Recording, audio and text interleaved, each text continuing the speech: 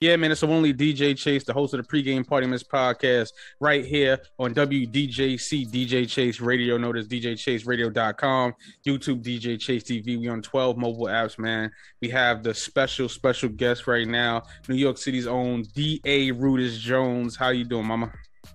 I'm chilling. Copy, man. Yes, that's good. That's good. Today was a nice day today, so yeah.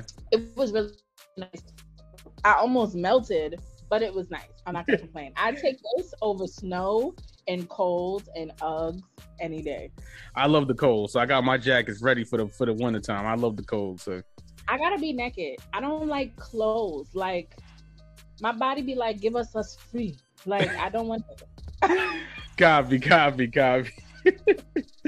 Be crazy. So okay, so yeah, so I wanted to ask you, right? Because I was trying to find it, right? I know you're from New York City, but where in New York are you from? Are you from Brooklyn or are you from the Bronx? You want me to tell the truth? Yeah. I'm from the Bronx, but I'm from Brooklyn. Oh my gosh. Why are you ashamed to say you're from the Bronx? Let's hear this one. It's not that I'm ashamed. I don't like the Bronx. Like, and I don't like Brooklyn. Brooklyn is the worst. I eat, sleep, shit Brooklyn. Like I don't even do events that's uptown. Like, all right, let's call it spade a spade. When you try to do events uptown, no money comes. There's no bread. There's no bread uptown. There's no bread. When you do events uptown, you're doing it for the love.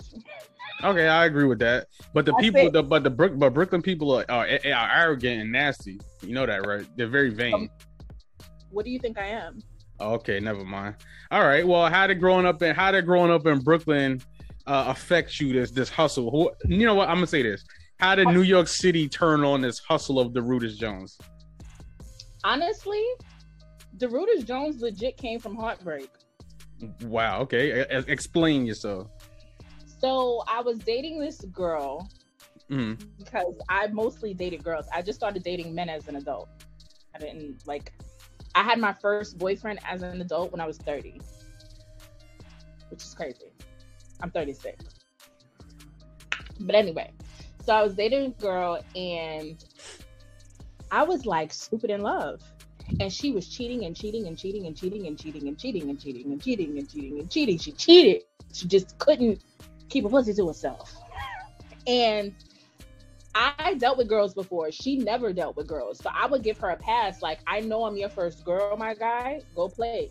Like, I'm giving you a pass to go explore your sexuality because I understand the importance of that.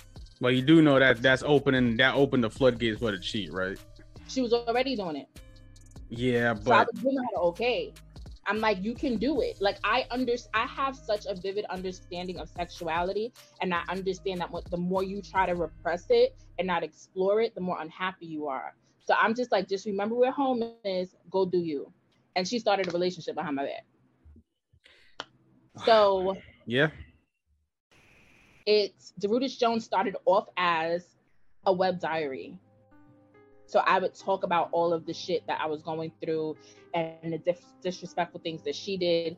And then I started performing again. Like I've always performed. I've performed since I was 4. But like, Rudis Jones, the character, the person, legit came from a heartbreak online diary. Wow. Okay.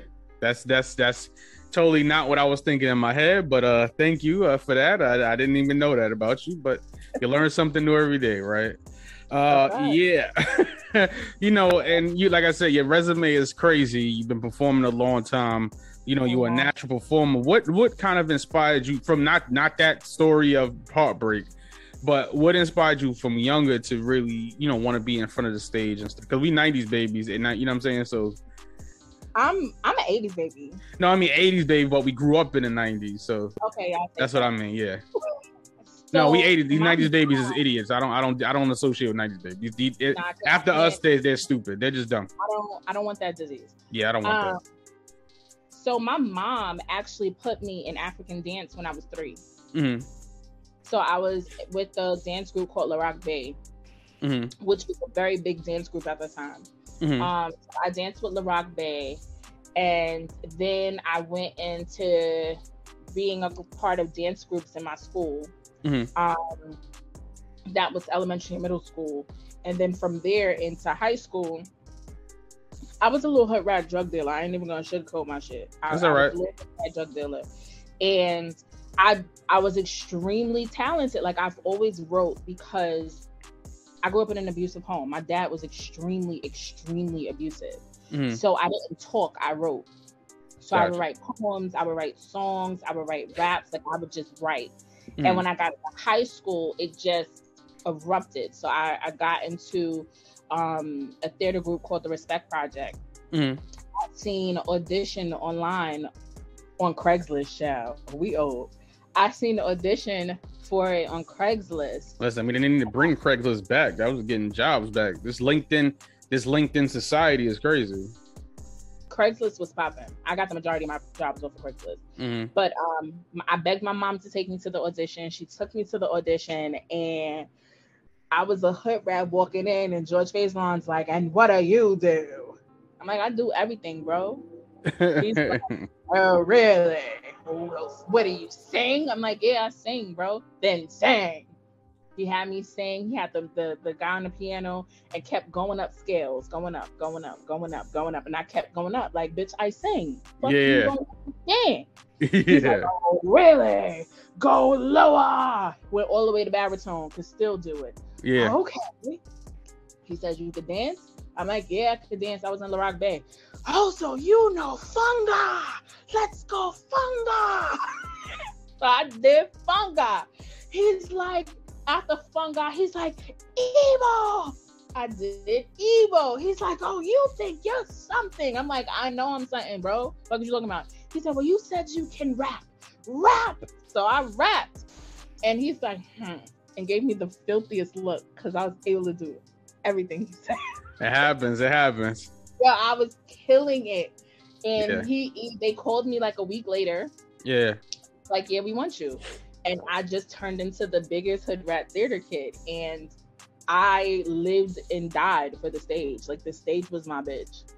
Listen, you did your thing, though. It got you where you at today, right? You know what I'm saying? So I seen there that you work with the great, iconic Maya Angelou. How did you swing that one? How did that happen? George Faison. Gotcha. I was trained by George, I'm going to say damn near 12 years, maybe. Mm-hmm. And he took us to perform in the National Black Theater Festival. Mm-hmm.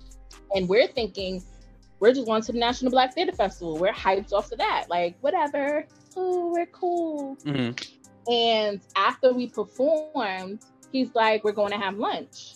So we're like, "Okay, we're going to have lunch." And we pull up to this house. And we're like, "We're having lunch at somebody's house? Like, this is very unlike you." And we get inside and we start seeing pictures on the counters and the shelves of Maya Angelou. And we're like, "We in my house, bitch." It's probably because he probably didn't want y'all to get nervous. That's why he ain't tell y'all. Yep. Yeah, he didn't want y'all to get nervous. We piled into the kitchen and she was sitting there and we got to take our pictures with her. And I'm just like, wait, what? This is my idol. I've been in love with this woman since I was 7. I couldn't especially you spoken word and poetry and the whole great gamut of it all. Yeah, that's for sure. So I know you definitely was in heaven. I was sick, and we're sick. After we ate, we sat down in her living room and she read poems to us. And then she had us read our stuff to her, and we was doing the songs from the play to her, from the project to her. And she said, the highlight of my life, because I didn't need anything else to make me cocky, but she gave it. She said, "Listen, that's Maya Angelou. So listen, sometimes you gotta take it for what it is, you know." I took it. She said, "If anybody ever tells you they don't love you, you tell them fuck you. Maya loves me." And baby, when I tell people fuck you, Maya loves me, they're looking at me like I'm crazy, but I say it to this day. Nah, that's what's up. How long ago was that? That was like in high school? I was... That's crazy. That's dope. Maybe 19? Okay, fairly. Got you. Maybe 19, yeah. That's crazy, dude. That's crazy. And then I performed with her twice. You performed with her twice? Mm-hmm. Oh wow, that's what's up. So I wanted to ask you this question. I want to fast forward, right? Because you have, once again, your resume is crazy. You have a lot of you have a lot of a lot of background as far as performing. And then, as of maybe the last few years, you started putting your own events on. What inspired you to put your own events on? Because as a whole, like, stuff I want to ask, like, based around that. So what made you want to say, you know what, I'm not going to be so much in front of the camera, on the front of the stage, but I want to be more behind the stage? What it sparked that? The honest response? Yeah, honesty. The showcases in New York are shit. They're disrespectful, they're condescending, they're dismissive, they're using, they're abusing, they're robbing, they're garbage. I want to debate this with you. So they treat artists like bitches. Now, don't get me wrong. I'm not going to sit here and say that the artists are perfect and pristine, because they're dicks. A lot of them are shiny dicks. But with the culture of the showcases in New York, a lot of artists that are dope are getting overlooked. And I don't like that. Okay, can I say something? Mm-hmm. All right, we going. I wanted to get into this with you because I needed this back and forth. Right now, once again, I've DJed probably thousands of showcases in like the last maybe I've been since 2017. So I've been really hitting the showcase circuit, but I've been doing them longer than that.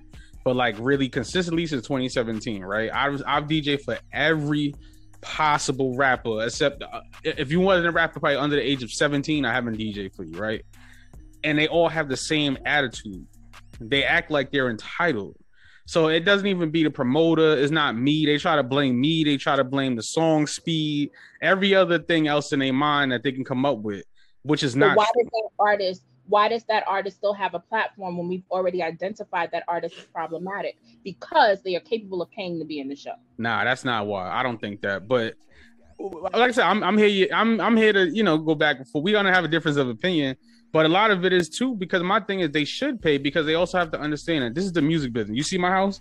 These are all my wars, right? These are not free. These don't come. I'm in my studio. This is my studio. It costs money. This is electric bill. You got marketing, you got promotion, you got graphic design, you have all of these expenses. So my thing is artists have to also understand, even Summer Jam is pay for play.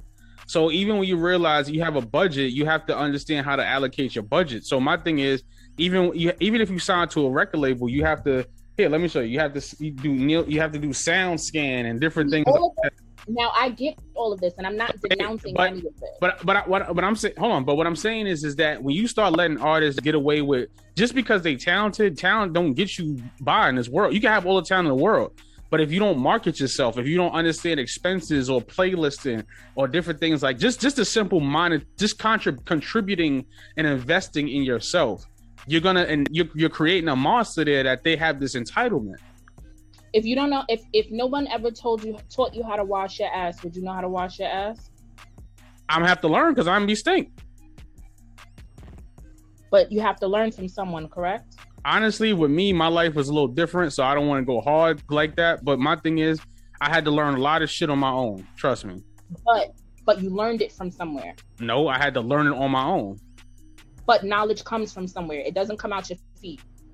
It comes from somewhere. It comes from a concept, an idea. There's information that's put out for you to gather from other humans. But my thing is, there's books on everything. Like I said, literally books on everything. With me, there's no excuses. Like, look, there's a giant book on marketing yourself. This is the Bible on marketing yourself. So my thing is, there's no excuses.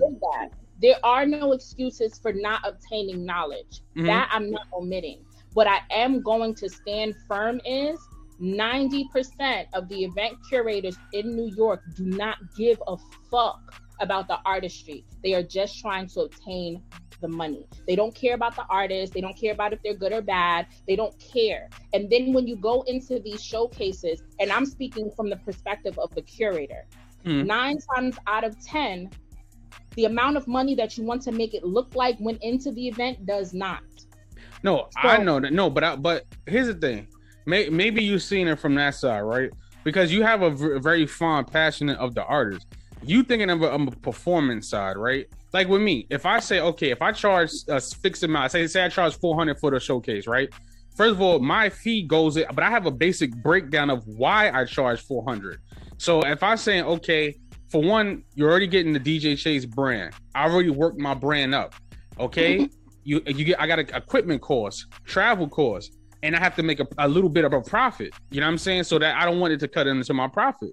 So if I say, okay, Rudis, here's a list of my expenses. You send an invoice.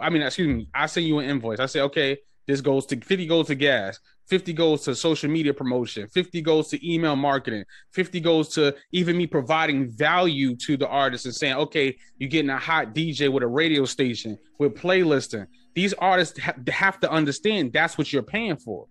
So even here's the cold-blooded reality. Mm-hmm. And this is the part that is so consciously omitted. Mm-hmm. I've been on the back end of a number of showcases. Mm-hmm. These artists are paying for nothing. No, they're not paying for nothing. Because you know why I say that? Because it's up to them to come to the DJing network. Like even with me, well, the reason why I just look at it from a different perspective, right? Because my thing is, you get artists that they'll try to send me stop that shit. Like artists sending me their music 5 minutes before they go on trying to airdrop me. Like, come on, like stop doing that. Like, why do you do that? That's another part of the showcases. That's a mess. A lot of these curators have no conscionable understanding of how to put together an event. So you're booking 30 artists when you got a 4-hour slot. Half your artists don't get to perform. Other artists get their set cut. Like the culture of showcases in New York is fucked up. Yeah, but my thing is, but the artists have fucked it up. That's what I'm saying. Like, I'm saying it because you know why? Because I DJ a lot of them, right? And like I said, a lot of the artists don't come network. Even yesterday, right? I literally went to an event like last night. I'm not even talking about the networking perspective. No, I'm gonna give you perspective. I'm gonna give you a way to look at it, right? So even like last night, right? The big promoter, he's a big promoter in Atlanta, right? It says doors open at 6:00. The event was it was supposed to be over at 12. I left because it was getting too late. The artist didn't even show up till like 10 o'clock at night. The doors open at 6:00. And that's the curator's fault. That's what you allowed. How can I don't allow that? When I make my contracts, I make it very clear that you are only allowed to be on time. If you are late, you are cut, period.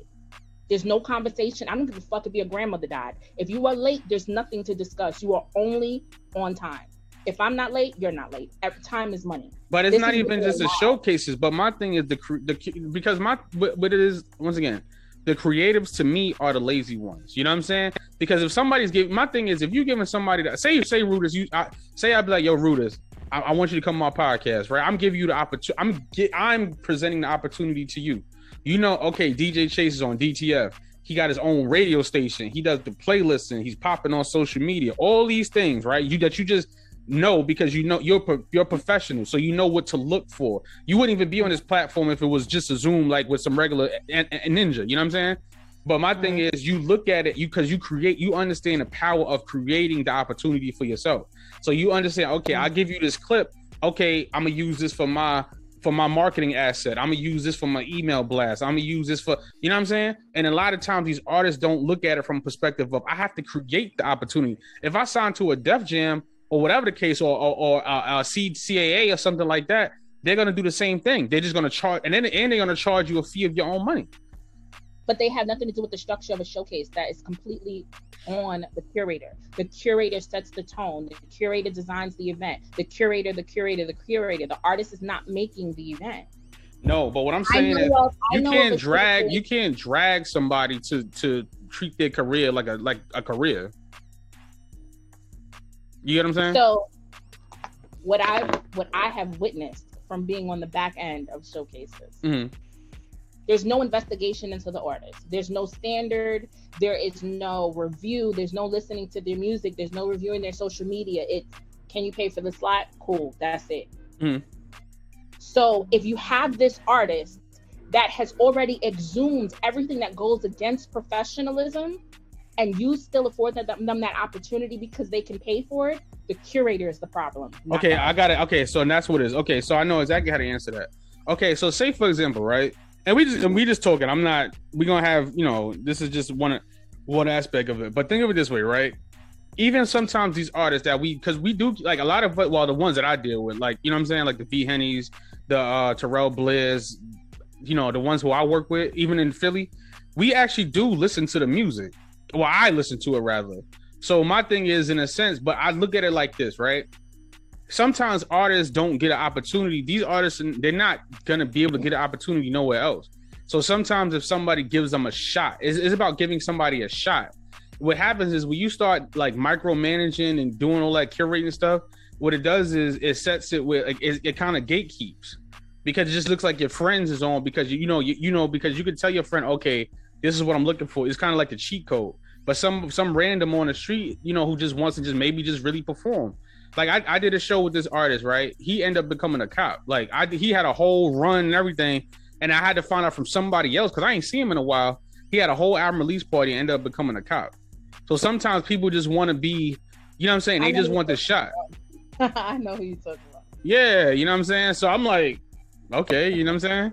It caught me off guard too. I was like, wow, all right. So, you know what I'm saying? So, you feel me? So, I mean, that's what I'm saying. Like, so I can only speak to how I produce an event. Mm-hmm. When I produce an event, I do thorough investigation. Like, I'm looking at all of your social media. You need to send me links to your live performances. I need to see how you behave on social media. I need your bio. I need to see what your standard of a professional picture is. Like, I do thorough investigation. Mm-hmm. And I determine who I'm going to move forward with from there. Anybody that's my friend, they're not allowed to perform in Mawassa. You may become my friend via Mawassa, but if you're my friend before that, you can't perform. That's because I don't like that favoritism shit. Mm-hmm. I don't ask for money. Mm-hmm. I don't ask for money because I don't want you to feel like you can buy your way into it. You have to be good. You have to be driven. You have to want it. I don't want to be that person who is cutting someone out because they can't afford it. Because I've been that artist that couldn't afford it. I've been the artist that was the dopest one, but couldn't afford to pay to get on the stage. Yeah. I did the training. But I want to. I'm sorry. I don't know. I understand that, but the thing is too, because look at it like this, right? Even with me, for example, everybody knows I'm a dope ass DJ, right? But they'll still book Drewski because he's whatever. You know what I'm saying? And then not just don't shade to him. Drewski's my guy. But you get what I'm saying? Like they'll still put him in certain events because of, you know what I'm saying, the shade. Notoriety. So, yeah. So it's like, all right, but once again, I'm a way better DJ than him. And he would tell you that. You know what I'm saying? So it's not like, but once again, it's not even a competition thing. We're in two different lanes. But I'm saying like, just in general, people go, if you start going by that clout and all that stuff, it still puts it on a gatekeeping kind of type of time. Excuse me. So you're literally proving my point right now. How so? Because I don't want the clout. Like, I don't want the person that's on everybody else's showcase. I don't want the person that is a seasoned showcase person. I want the person that's actually looking for the exposure, the person that actually needs the help. I don't want the one that's popping or popular. That's exactly who I don't want. Mawassa means Memoirs of a Starving Artist, and it's legitimately about that. I've had an artist who was supposed to be doing Mawassa, and they said, yo, Rude, like, I don't know what to do. It's either I get in this cab and come there, or I won't have money to get to work. I said, I got you. You're going to get in a cab and come here because I'm going to pay for the cab, and you're still going to have the money to get to work because I got you. It's all, like, Mawassa is rooted in community. It's nothing like the other showcases. We're family. Like, when you come to Mawassa, the very first thing that is said is, look to your left. Everybody looks to their left. That's your cousin. Look to your right. Everybody looks to the right. That's your cousin. Say, what's up, cousin? What's up, cousin? Mawassa is a completely no nigga zone because I've never been a nigga in my life. And I'm not going to encourage anyone to keep perpetuating the false idea that it's okay to call yourself a nigga. You're not going to call yourself a nigga in front of me because I'm the baddest bitch in the room always, and I will never be a nigga. There you go. Well, like I said, I agree with you. You know what I'm saying? I take it for what it is. You know what I'm saying? So the next September 3rd event is going to be your last event, I heard, and what I seen. Why is it your last event? I'm tired. I'm over it. I'm over the lack of professionalism. I'm over people not understanding the dynamics of professionalism. I'm over people thinking they're professional, but you're not. I'm just like, I'm done. And I'm not going, and I know this is going to sound shady, and I know how mixy and messy this is going to sound, but I'm not competing with someone beneath me.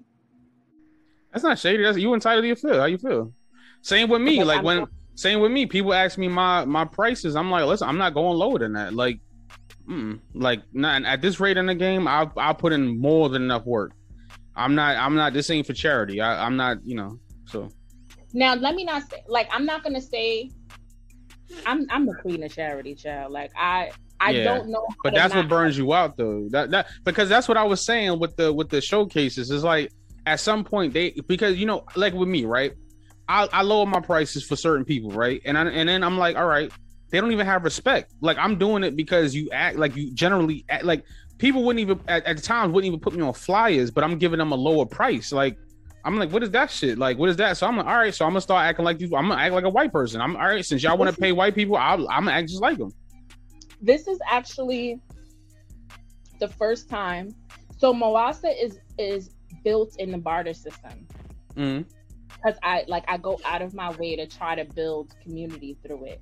Mm. So no one paid for anything. We were all trading. So I needed a photographer. Okay, you give me photography. I will make your press kit. You gonna be my host. I will write your bio. Like, we just went back and forth. Like, it was bartering. Mm. This year is the first year that I'm like, now I'm paying everybody. There you go. Like I said, Rudis Jones Zoom's trying to kick me off right now. So I wanted to ask you, are you ever going to perform again? You got to come to Mawasa to find out. Oh my gosh. I'm talking about after that. No. You retired from performing too? I stopped. I haven't performed in like 4 or 5 years. Oh, all right. I was trying to sneak one in. That's why. I'm so over it. I got tired of being consumed by my image. I got tired of, I gotta lose weight, I gotta fit the jeans, I gotta stay this size, I gotta look like this for the camera. Like, I got tired of being outside and people noticing me. I hate that shit. I'm not social. So you got social media, my G. How you gonna think you're gonna be? You guys listen. That's all the social you get. That's it. That's it. Yeah. Like, I don't know. Like, I had this lady, I was working at Bob's Furniture, and this lady came in. She seen me standing at the door because the next customer was mine, and she dropped on the floor and started bowing down to me, saying, "You're the queen, you're the queen." And I'm like, "Yo, bro, get the fuck up, my G. What are you doing?" Group of boys stopped me on the train. One guy pulled me off the bus and was hugging me, and he's like, "Yo, you're mad dope." And it's flattering.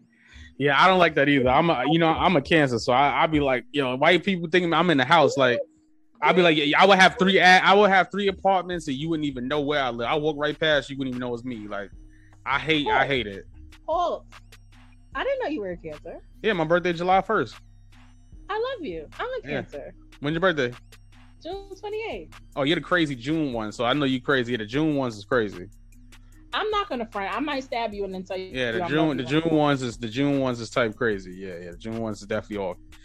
But so my birthday July 1st. So you know how we are. That's my nephew's birthday. Yeah, I don't like being I don't want all of the attention. Like, it's overdrive. I don't like being in crowded. Like, Mawasa, no bullshit. Every Mawasa I've ever had, I set it up. I made sure things was right, and I spent it outside. Exactly. That's why people be asking me, Chase, you? Nope. Don't ask me. I work. You see me? I work literally my studio right here.